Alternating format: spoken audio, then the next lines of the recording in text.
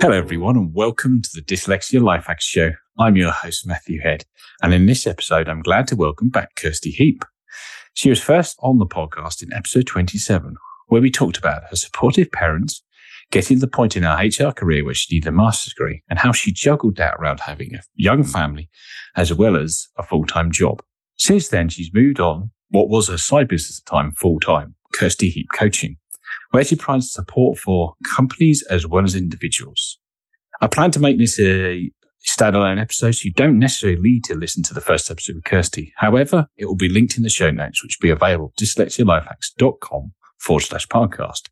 Welcome back on the show, Kirsty. Well, good evening. Thank you for having me back. No problem at all. Well, things have changed since the last time you've been on, so it'd be interesting to catch up with how the move into business full-time is going and how that looks like as a dyslexic person. But before we get into all of that, you do a lot of running, and I wonder where your interest in running come from. Wow. Okay. Yeah. My running started years and years ago. Yeah. For the point of getting fit and being able to achieve goals, in the sense of I'm a great one for setting myself small goals. This year, I wrote down, like I do every year, things I want to achieve. I was meant to write down, run a half marathon. I've run half marathons before. However, in this true dyslexic kind of special creative writing, that A looked like a 6. Right. To which, obviously, you get this. Okay, so I was like, well, that means I'm going to have to do 6 then, doesn't it? Yeah, you can't just re-edit the A, surely not. No. But when my friend said, well, you knew it was meant to be A, just change it. And I'm like, sorry, I thought you were my friend. I thought you meant to understand me. That's not how I work. So yeah, I can stand here at my lovely standing desk and say I have achieved 6 half marathons this year. And wow, it gets better. Decided to throw a whole marathon in there as well. And I achieved one of my half marathons. I set my target goal as under 2 hours 15. And I came in at 2:09 on my last one of those 6. So I'm happy. I'm happy. I've done that. And my eyes are going to the left, so I've got all my medals in front of me. So yeah, no, it's good. It's good for my mind. It's good for health. But what some people find hysterical is that know me is they may see me running and then talking to the phone that we all know is called Siri because ideas come to me. Oh, right. But my problem is if an idea comes to me at mile 2, yeah, please don't expect me to remember that at mile 20 of a training run. So I will talk to the phone and record it down. So I must do that because if the windscreen in my car had ears, it'd have a lot of great ideas. Yeah. Oh, I talk to it all the time. I'm always recording little bits and bobs just as they come into my mind. Just it's the easier and quicker way for me to get it down.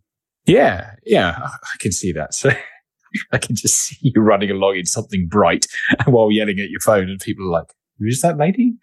Yeah. And you're right. It's always bright because I am the health and safety person, I say, in the running. My husband's a lot speedier. And I'm like, no. I run at a steady pace for many reasons. 1, I want to take in what's around me.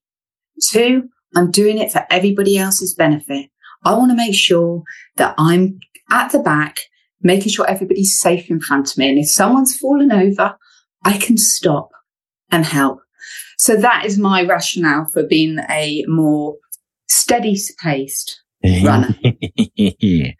So, interestingly, I thought with the running, when I was sort of looking at a couple of your Instagram posts about the running, I remembered something we talked about in episode 1 where you were saying that you go out for a walk every morning to clear your mind and strain it out. Do you find that the high-level physical activity also helps you as a dyslexic person in terms of getting your mind focused and setting goals and working towards that? Yes, in some ways, I'd say the high-level stuff helps me better with burning off energy, burning off frustration. So if something's cheesed me off during the day, whether that be internal, that I haven't achieved something I wanted to, or I've been struggling with something, I find using that high energy stuff really good for that. Whereas the slow energy walking, that's more I would say I have more clarity, reflection and thinking time. When I'm running, I don't do reflection. It's more moving forward. I love listening to podcasts when I run as well.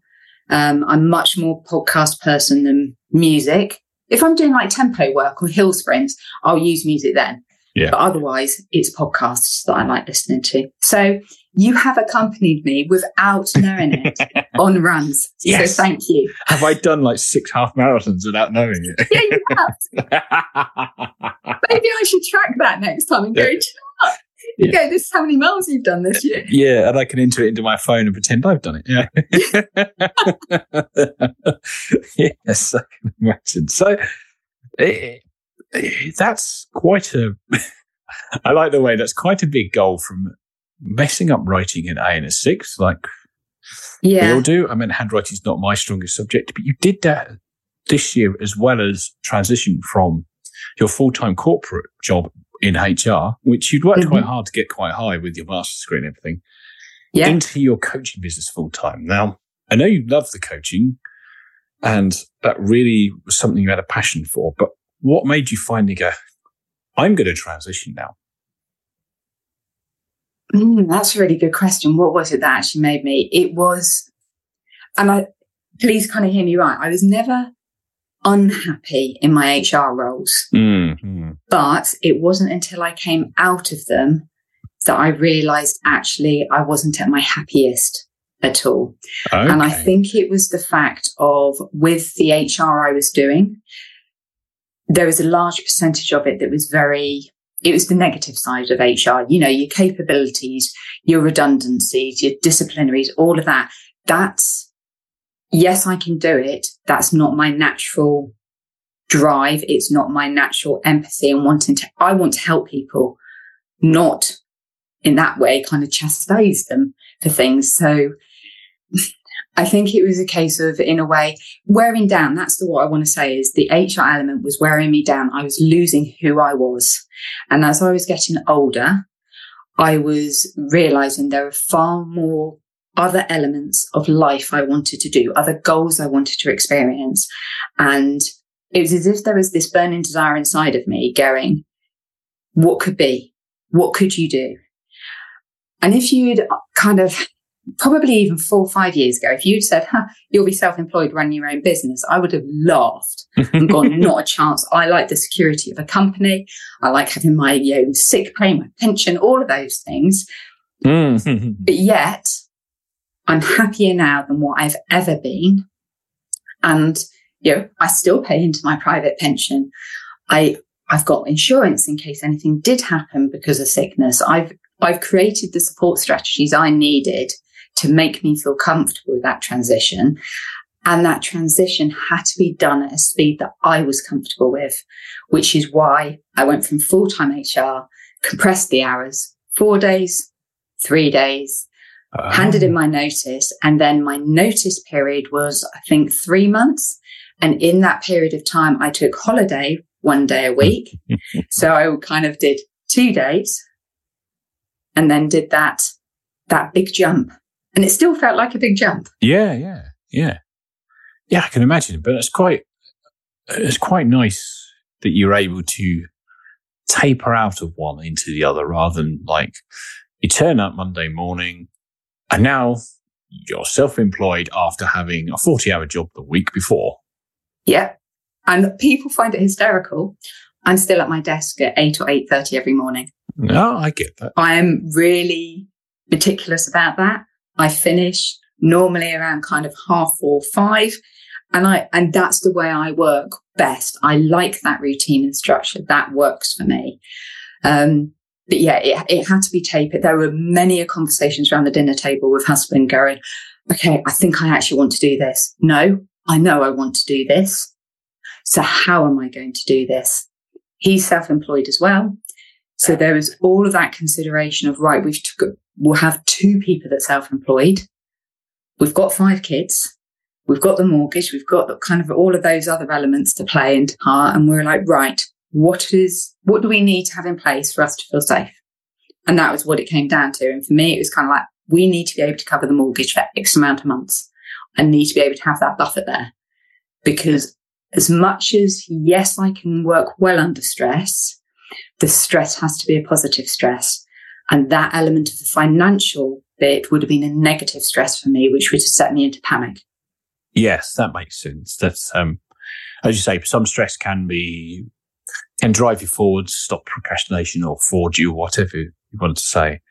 But I think the stress of not being able to keep the roof over your head would just drive you. It'd ruin the fun of doing the move, wouldn't it, for a start? Totally.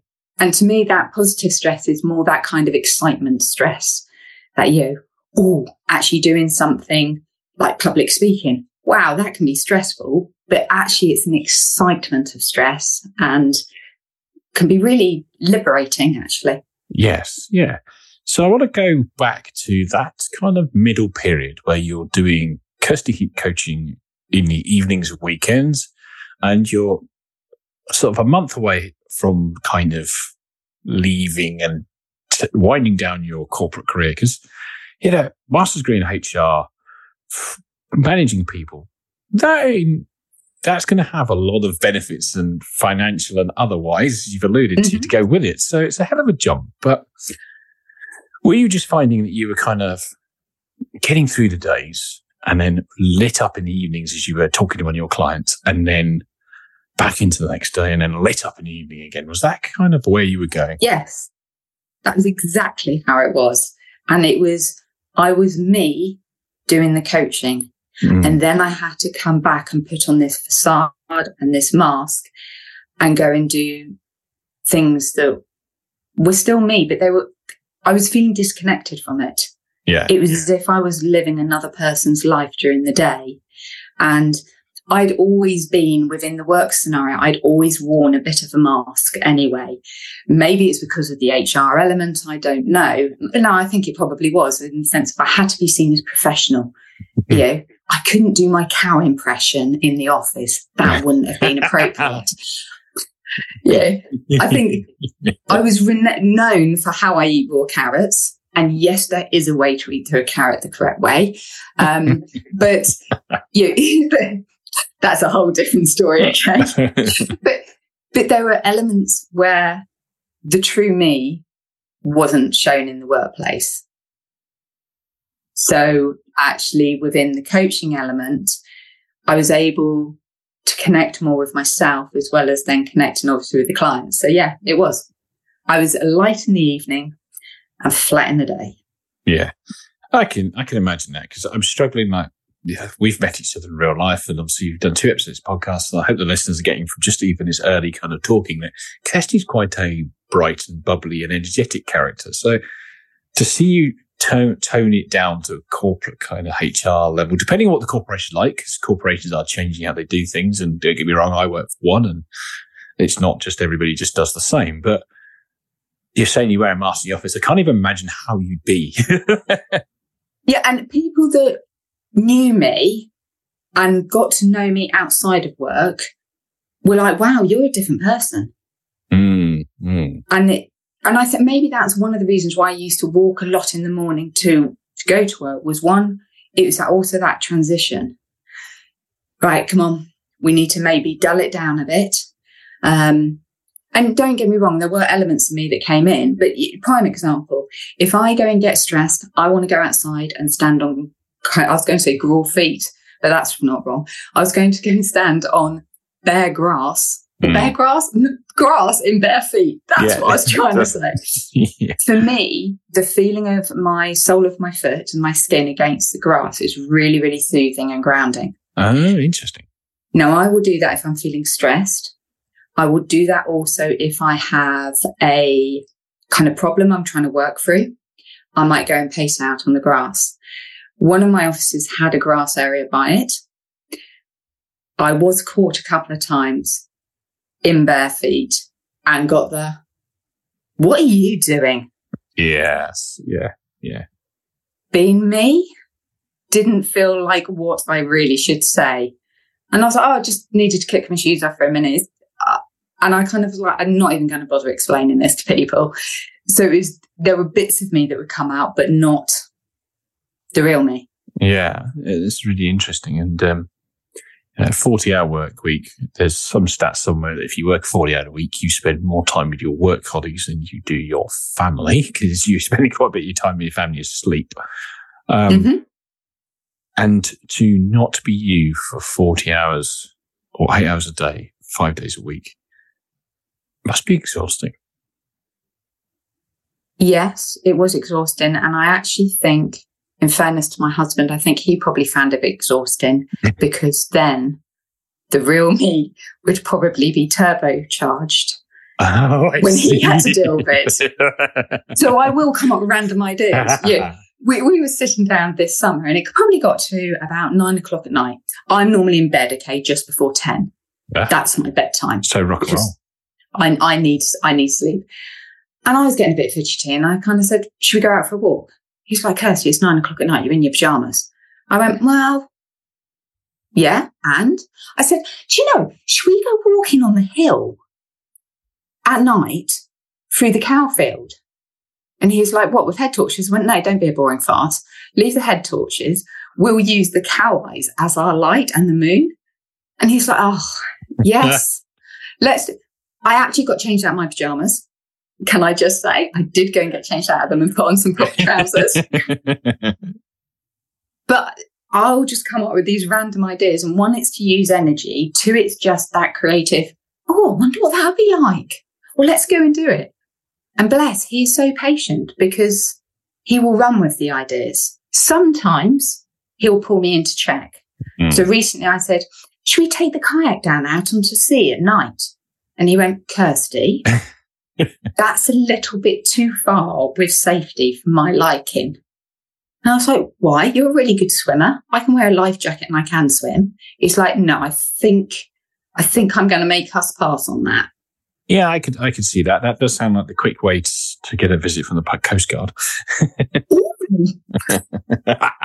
The ideas. So I've refrained from that one. No, fair enough. I could see that, and sign of a good partner. Lots of patience, but we'll call you out if you've gone too far. Yes, he does. He keeps me in check. So yeah. I do. It was very, very tiring for me. I think it was tiring for him, but it was also frustrating for me because it was like, you're just not being true to you. Yeah, yeah. And do you feel like this would have been the same through most of your, I want to use a better word than corporate, your professional career, I guess, your employed career? Yeah, absolutely. I had this picture in my head that if people knew the real me, would they still want to employ me? Would they think I'm totally kind of scatty with the ideas I have? Would they? Yeah, I have once. Okay, let's put this. I have once when I was not at senior level of an HR person. We were in an office. We were doing stationery orders. And the lady doing the stationery order looked really down. Okay, really down. And she said, do you need anything? I needed bulldog clips. I said, yeah, I do. I said, but do you know what? Let's make it fun. I'm going to act it out for you. Right. So I get down on my hands and knees, doing a British bulldog impression, moving front and back, stand up, put my hands like kind of crab clippers, to which she burst out laughing and went, bulldog clips.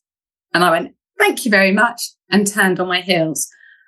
Everyone tiddled themselves laughing, and I looked at my boss, and he just had this serious face.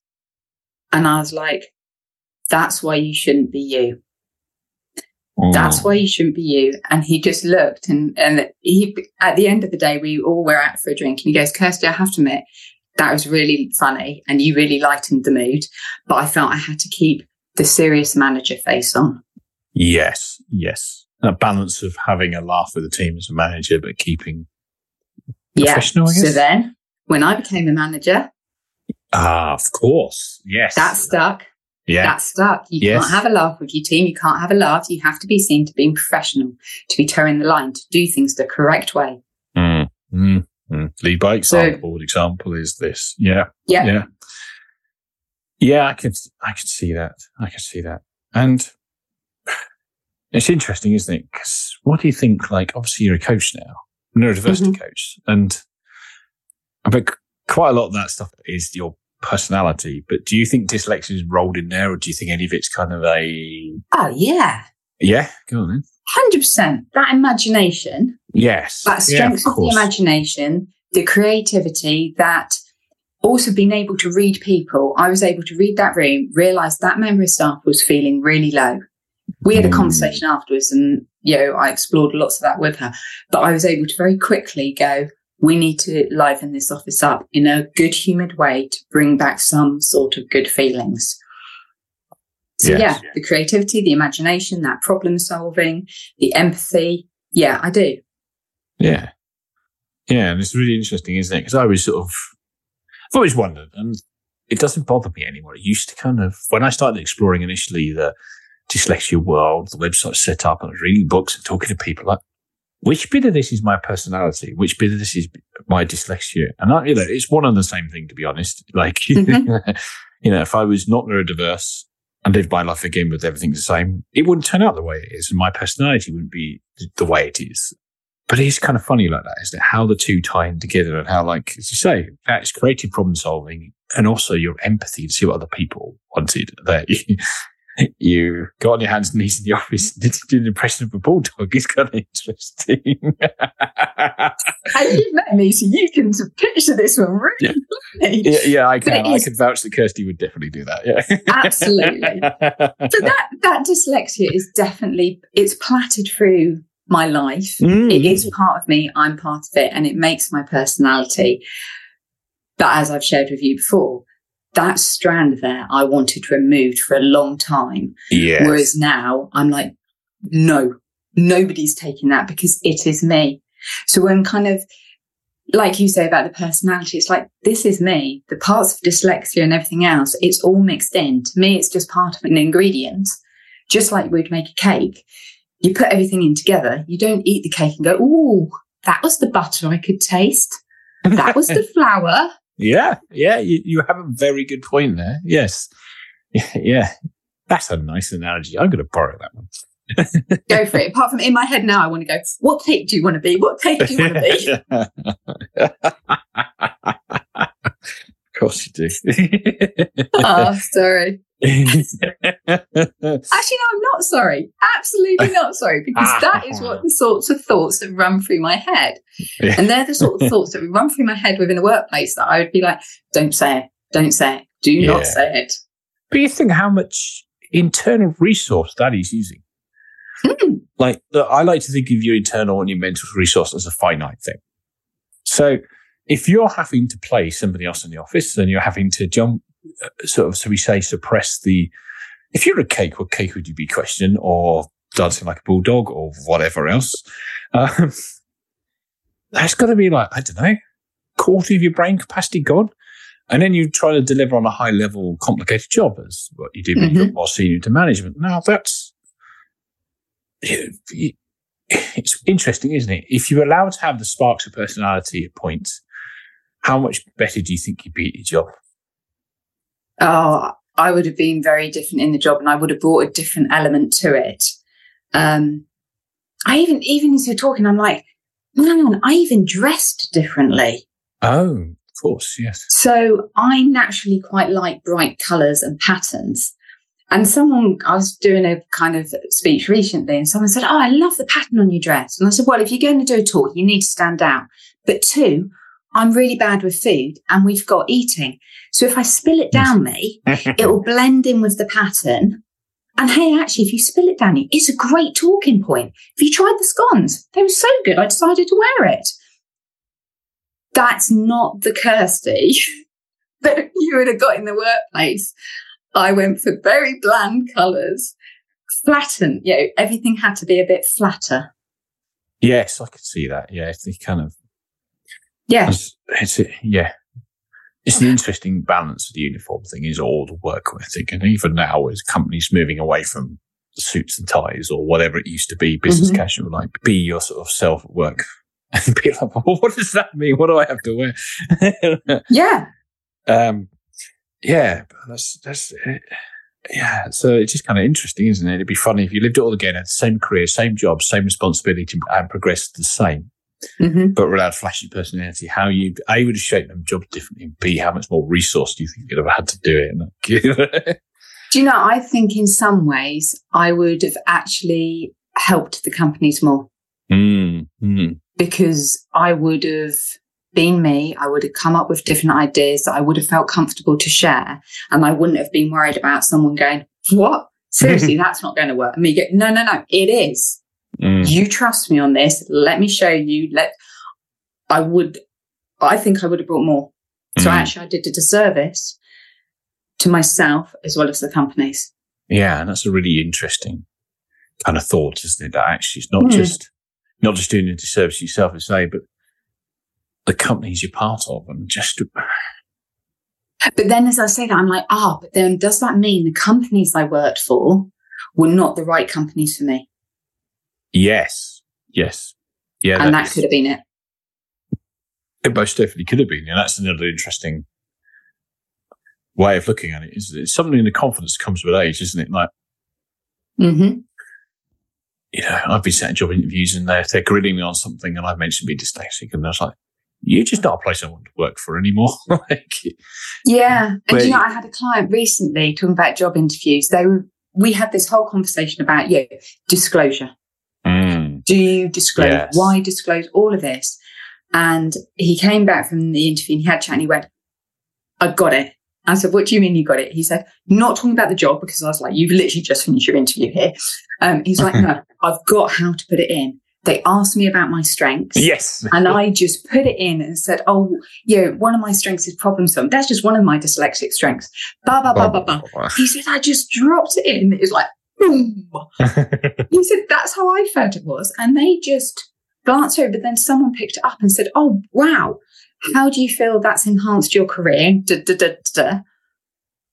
And I was like, okay. It's framing, isn't it? Yeah.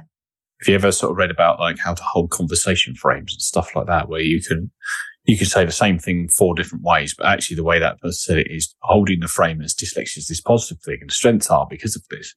And then because they own the frame and how this is looked at, the person then responds in that way rather than sort of twisting it some other way. Yeah. And that's where I think it all comes down to, and I've done a lot of thinking about this, of when I was a child, how it was described to me. This learning disability, this disorder. Yes. No, it's a way of thinking. You've got a unique way of thinking.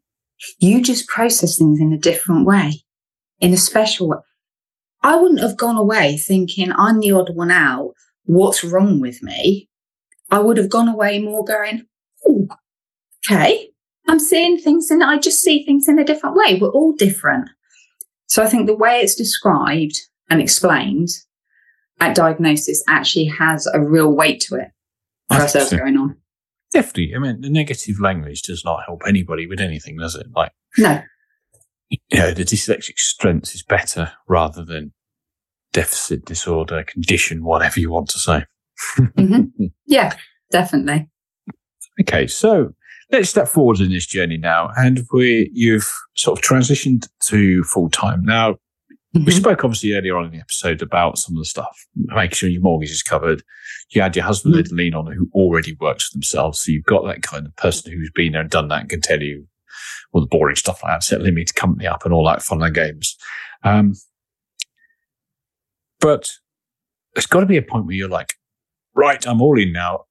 I'm no longer in HR. Obviously, there is that little bit of safety net that you have the skills and the experience, and it's recent enough that you could go and apply for another HR role tomorrow and likely get one if you were desperate. So there's always that bit of safety net of having a good career and a good qualification behind you. But how did that sort of first few weeks feel?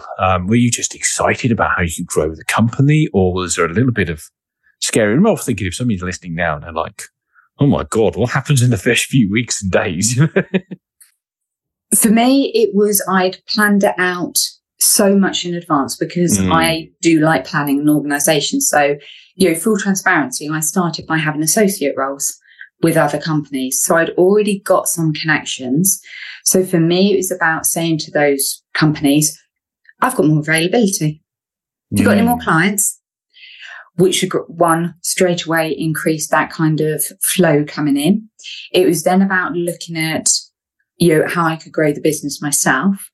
And I smile because I kind of think back to my calendar, and it was literally social media posts. Make sure you do your accounts weekly, because I was kind of like, these are all the things you need to think about. And it would all be in my calendar. So then there was never that, what am I going to do? I was never going to be twiddling my thumbs. I was going to say I'm not a twiddling thumb person, but I'm sure I could. Yeah, I can twiddle my thumbs. But I'm not someone when there's never a gap in my diary, because I will fill it with something that I want to do. Whether it be I want to read something, write a blog, create those social media posts. How about looking at what sort of packages, the website? The list just went on and on. Connections on LinkedIn. Finding out actually who I'm connected to. Who are they? What are they doing? I'm naturally a really inquisitive person. So I want to know about these connections. I don't want them just to be a name on there. I want to get to know people. So for me, a lot of those first few weeks were about getting to know people, connecting with other coaches as well, because part of it I was concerned about was being isolated. Of that self-employment, being on my own. Yeah. Yes, I'd have clients to talk to, but my clients, I'm there to listen to my clients. I'm not there to go, what do you think this social media post should look like? Yeah. That's not what I do. So having other people to bounce ideas off and kind of create some connections was really important to me. And I got to know some people locally that are self-employed in a different sort of remit to what I do. But that still meant we could go for a walk and talk about business things. That's really and that I found really helpful. Yeah, because I guess that's one of the things you'd miss having been in employment, where you're in a team and you have to talk and to do something today. I'd worked out a calculation for something, and it's like you just lean over to your colleague next to you, like, can you sanity check this for me? Where if you're on your own, it's your own business, you can't do that. No, the wall's no good at sanity checking. Wall, can you do it?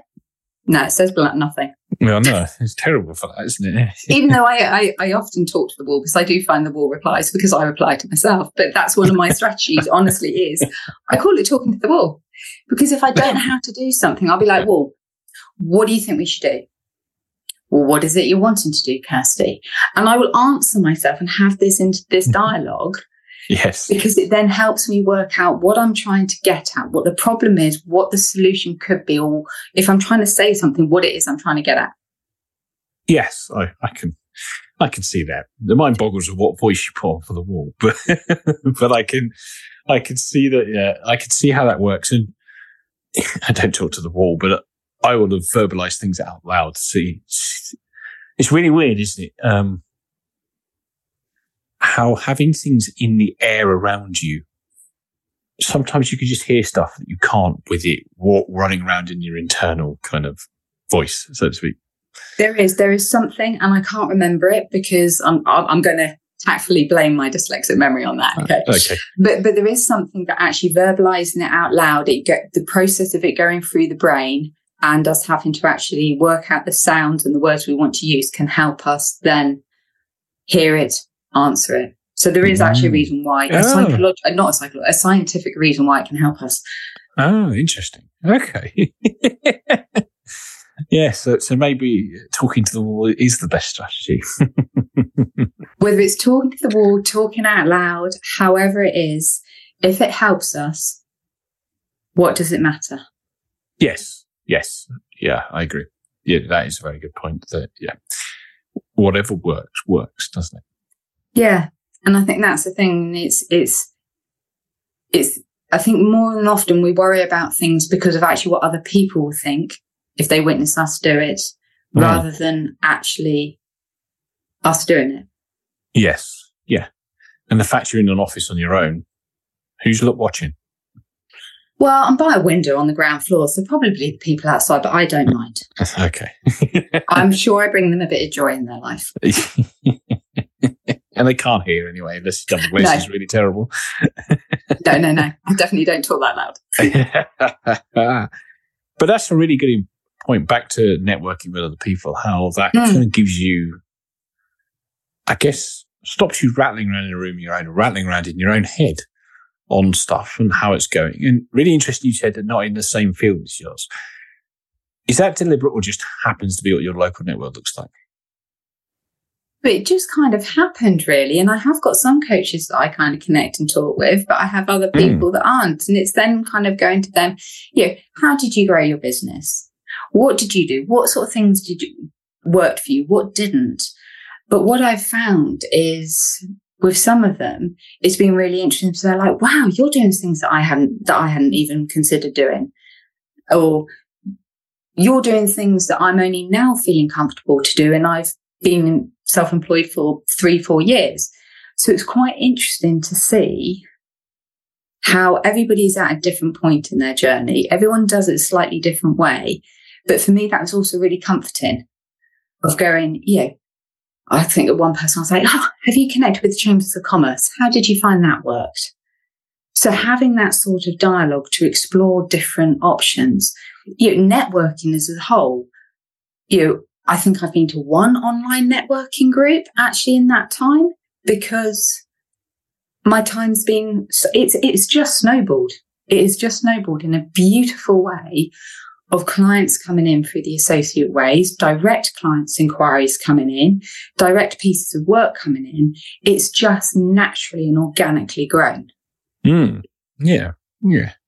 One thing about your coaching, I know obviously when we talked in episode 1, you've done a lot of coaching managers as a kind of, not the core of your HR job, but you realised it was something you do more and more often in your HR job, and you could get learning through that. Did you do any other learning outside of work for when you sort of started so what sort of things did you do? I'm really curious. Okay, so I did a coaching course. And I spent about 18 months doing that, where it covered kind of coaching in general. It covered NLP. It covered emotional tapping as well. And I'm now, because I'm a great believer in, I want to have that credibility and support from kind of like the ICF. I'm going through my PCC accreditation at the moment because I like to have certificates or the kind of stamp to say, yes, she is a certified coach. She knows what she's talking about. To me, that's really important. And for me, that's really important because I want to also grow that connection with the companies. And that's just a personal thing for me. I like to do that. Yeah, because I'm really curious because you see coaching in general, like in this social media world, has become quite a big thing recently, hasn't it? And I was kind of curious what you do short of, hey, I kind of know some stuff about this.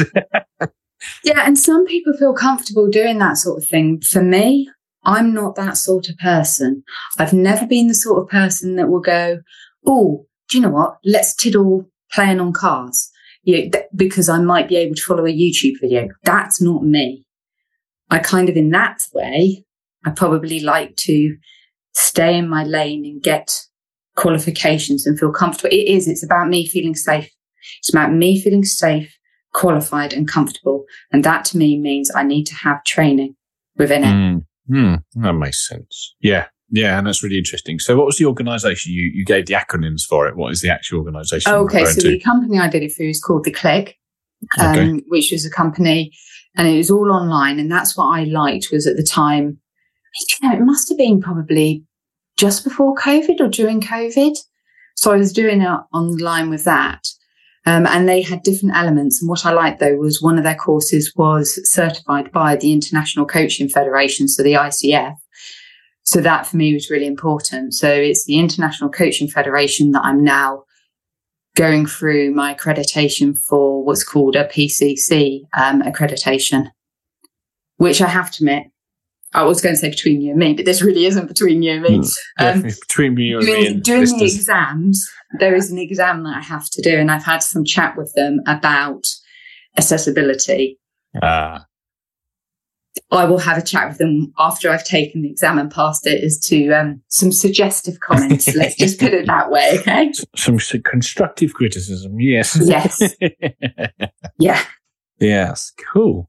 So now, as well as kind of all that, how has Kirsty Heap coaching changed from being a part-time business to a full-time one? Obviously more clients, but have you found the extra time and not having to juggle it around jobs has allowed you to go down avenues that you wouldn't have had possible? Kind of interesting. And for myself, sort of selfishly, because obviously Dyslexic Life Hacks is something that's done around the side of my sort of real job, so to speak. So I'm kind of curious how you transitioned and what you've managed to build on extra. Okay, so it's given, the way I kind of look at it is I felt like I was in a box before. That box has dissipated. I feel free. My creativity has started to come back. So in the sense of there will be a children's book coming out from me, but this is going to be a children's book with a very big difference. This is more marketed for neurodiverse parents to be able to connect with their children. And I'm not going to say too much more on that one, but what I mean is those ideas of mine are coming up and I'm going, oh, I can do this.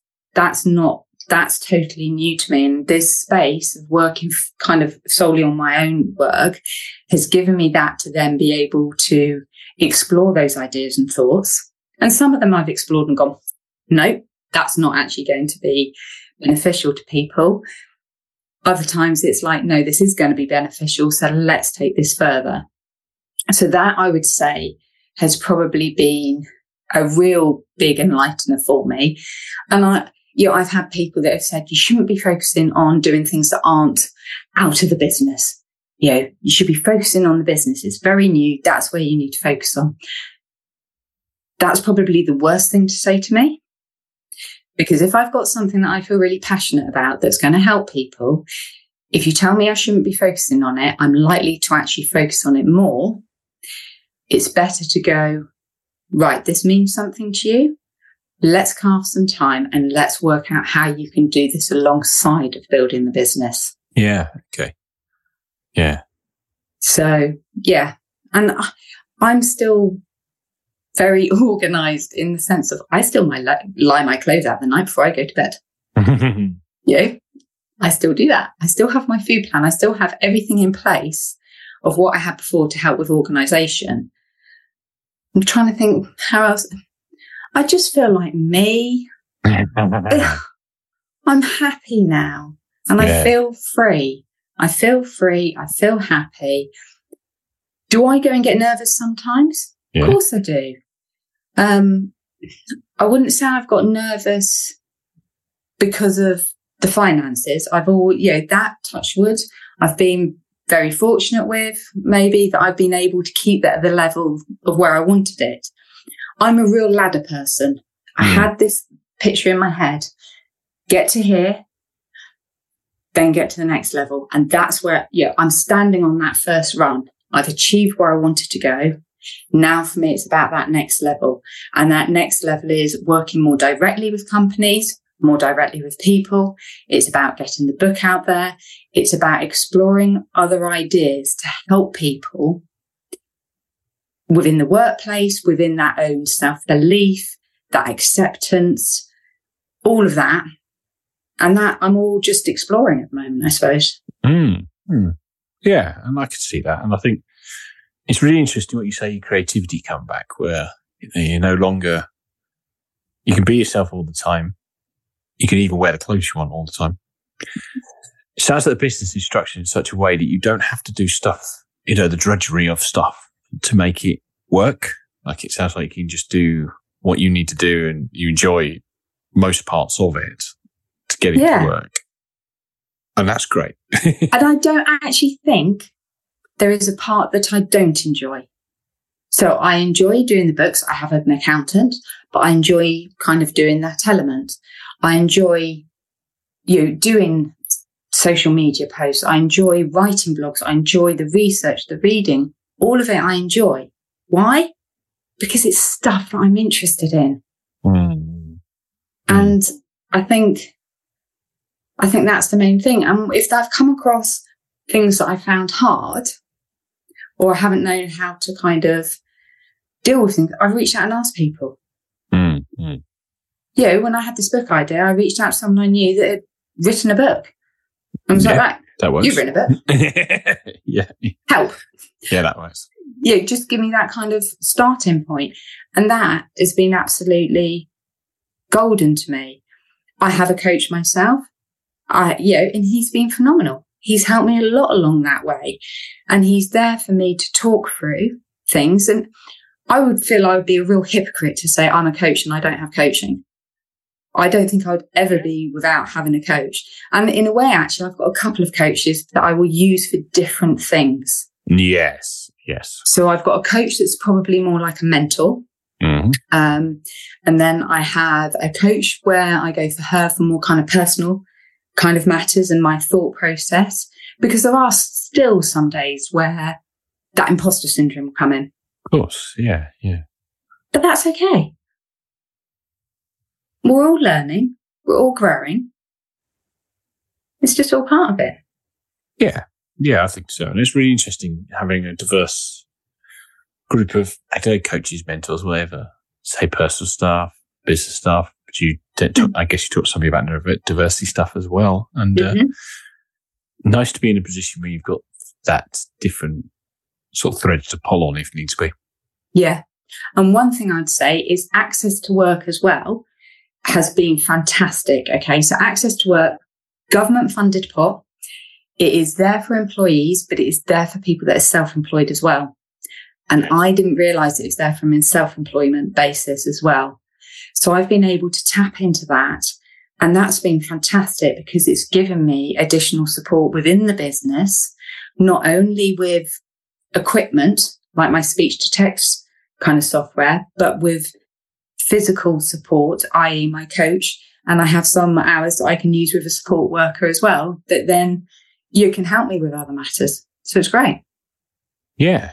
No, that is really useful. And yeah, that's good to point out that actually access to work is for employees as well as the self-employed, because you still need the same stuff, even if it's not coming up with a laptop with a sticker of a company on it. So, and you don't have to have a formal diagnosis. Oh, yes, of course. Yes. So yes. I never had to go and give my dyslexia certificate. No, the stamp. Yeah.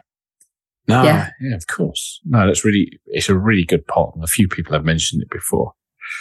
So, normally we'd wind a podcast up with 3 rapid fire questions, but you've already answered all of them. So, no panic there. But does that mean I can ask you 3 questions?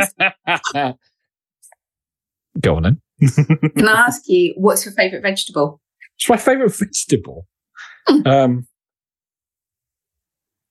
Carrots or cucumber? The cucumber a vegetable? Yeah. Yes, I think so. It's if we both decide, then this is your kind of podcast. We can decide. It's Yep. What do you like most about doing the podcast? Talking to lots and lots of different people. The most where I get the most enjoyment and the most energy out of the podcast is doing the interviews themselves. Like, I just learned so much, and there's just so many fun people to talk to who've done really, really interesting stuff. And you get talking to somebody who you think is going to talk about one thing because they've prepped all the notes and I know what their background is, and it goes completely different direction. And that still happens. It happens, within the last few episodes. Oh, my 3rd question. I feel like it's like my only last question. I'm looking at my medals of running. Yes. So now I want to ask, have you ever done any running events? And if so, what and when? I have not, no. I was blessed with knees that swell up as I was a teenager, so that kind of paid to playing rugby and stuff. I then, over the lockdown, got into Couch to 5K, and what's the big bit of fascia that runs around the outside of your knee, down the outside of your hamstrings? That started playing up just as I was about to run the 5K. So running is not something not yours. No. As a 6-footer and over 100 kilos in weight, it tends to be quite rough on my lower body, so it's not my kind of sport. Is there a sport for you that you like to play or watch? I haven't played sport for a while. I meant motor racing. Yes. And I'm also a rugby fan. Yeah. So, but big do sports, obviously. My way of keeping fit, I haven't done as much recently. A little bit of swimming, but mostly lifting heavy weights. It's that kind of thing. I did play badminton for a lot in uni, so I should really get back to that. But yes. I could never get the smash in badminton. No, I could never quite get that. That was the one technique I was really struggling with, which is a problem when you're a male player because that tends to be the game. I thought you would have kind of been good at that because politely I would have thought your height would have been an advantage. It is, but coordination and stuff, it's not. Actually, interesting, since I did the Davis program, my coordination is a lot better. So it'd be interesting to go back to playing some stuff I used to do when I thought I was just clumsy and long and awkward and see what happened there. Yeah, there you go. So, sorry, I'll behave now. Are you sure? No. So what I was going to do is, instead of asking 3 rapid fire questions, I was going to try and be clever before you caught me out on the spot. But I was going to say, right, sort of 3 things about Kirsty Heap coaching, if anybody's interested in using you or what you've learned. So first of all, what does Kirsty Heap coaching bring to the world and why use it? What does it bring to the world? It brings support, help and advice for somebody. And I think actually one of the misconceptions can be sometimes that I help people that are struggling with their condition. And it's not, yes, I have clients that I work on that with, but it's also about working with people that want to step their game up or achieve the next level and are very comfortable with their condition. And it's the fact of that empathy and understanding. That I would say is kind of my key point that a lot of my clients say that they like is because I get it. I get it. I will encourage people. I will ask those difficult questions to get them to that next level. And for me, it's about that connecting into somebody's why. Why do they want to actually go there? Because if I can understand that, then I can help support and encourage them to do that. So why should they use me? I'll be really honest. It's about a connection. If someone feels that I'm the right person for them, great. If they don't, that's fine. Because you have to find the right person to work with to enable you to actually achieve your kind of goals and dreams. When it comes to other things, it's about having that HR background. Actually, when it comes to like awareness training in companies, I've got that HR background. I've got the knowledge of neurodiversity. I've got the empathy and understanding. And I've got some blooming good ideas of how you companies can change things to help yourselves, but also why. And it's not a tick box.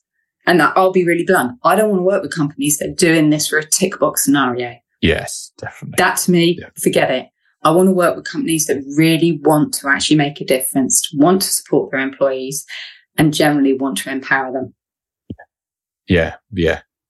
And I think that's great. And I think it's nice that you're self-employed and get the flexibility to do that, that you're in a company like, no. We're just doing this to rubber stamp everything. Let's go. I'm going to leave. Yeah, not interested. Okay. Next quick question, really. What is the thing that lights you up the most about doing Kirsty Heap coaching? It's those moments of joy where I go and get a voice note from a client that goes, I passed the exam maybe they've worked on, because quite often clients may be working in industries where they have to take professional exams. They may have failed them. So we will work on strategies to do that. And these people will be in their 40s, late 40s. They might be earlier. It's those exam scenarios, those moments light me up. Or it's when I can see that change in the client over that course of a period of time. I'm thinking of a couple of clients, and one client, we came to the end of the session, the period of working together. We'd worked together probably about 10 months. And she was like, thank you for making me be a better mother. Oh, wow. And I was like, what? Yeah. Where did that come from? And she was like, I cannot explain to you what a transition you've made to my home life as well as my work, because I'm calmer. I understand myself more. I have more patience. I love myself more. Therefore, I'm a better mother to my kids, and my kids have noticed. And that to me, that to me was golden. Yes. Because knowing that I'd helped someone and it had that impact I was just so happy for them. And I get my enjoyment for watching other people succeed. And that's why, actually, I'm a bloody good cheerleader. Both my siblings have represented their country for sport. I'm the only one out of the three of us that haven't. And you know what? That's okay, because I can support and I can cheer people on. And it's all about knowing your strengths. I know my strengths. Yes. Wow. Yes, definitely. Okay. The final thing I want to ask you about it is, what is the thing that has most caught you by surprise? What, with business? Yes, and Kirsty coaching in general. What is the thing that's most caught me by surprise? I'm going to actually say finding me. Yeah? Yeah? Yeah, it has been finding me. I didn't realise I had been suppressed as much as what I had. So actually finding me and bringing me to the forefront without shame, without... there's been no... I'm me. I'm here. Yeah. That's it. Yeah. I'm me. I thought that when we were talking earlier on, and you were looking back in retrospect compared to your employed career, and it's like, wow, you clearly it's something that you realised after the fact. Yeah, so it is. I think, and that has been the biggest surprise, because as much as, yes, within coaching sessions, I can be calm, I can do all that, and I enjoy doing that.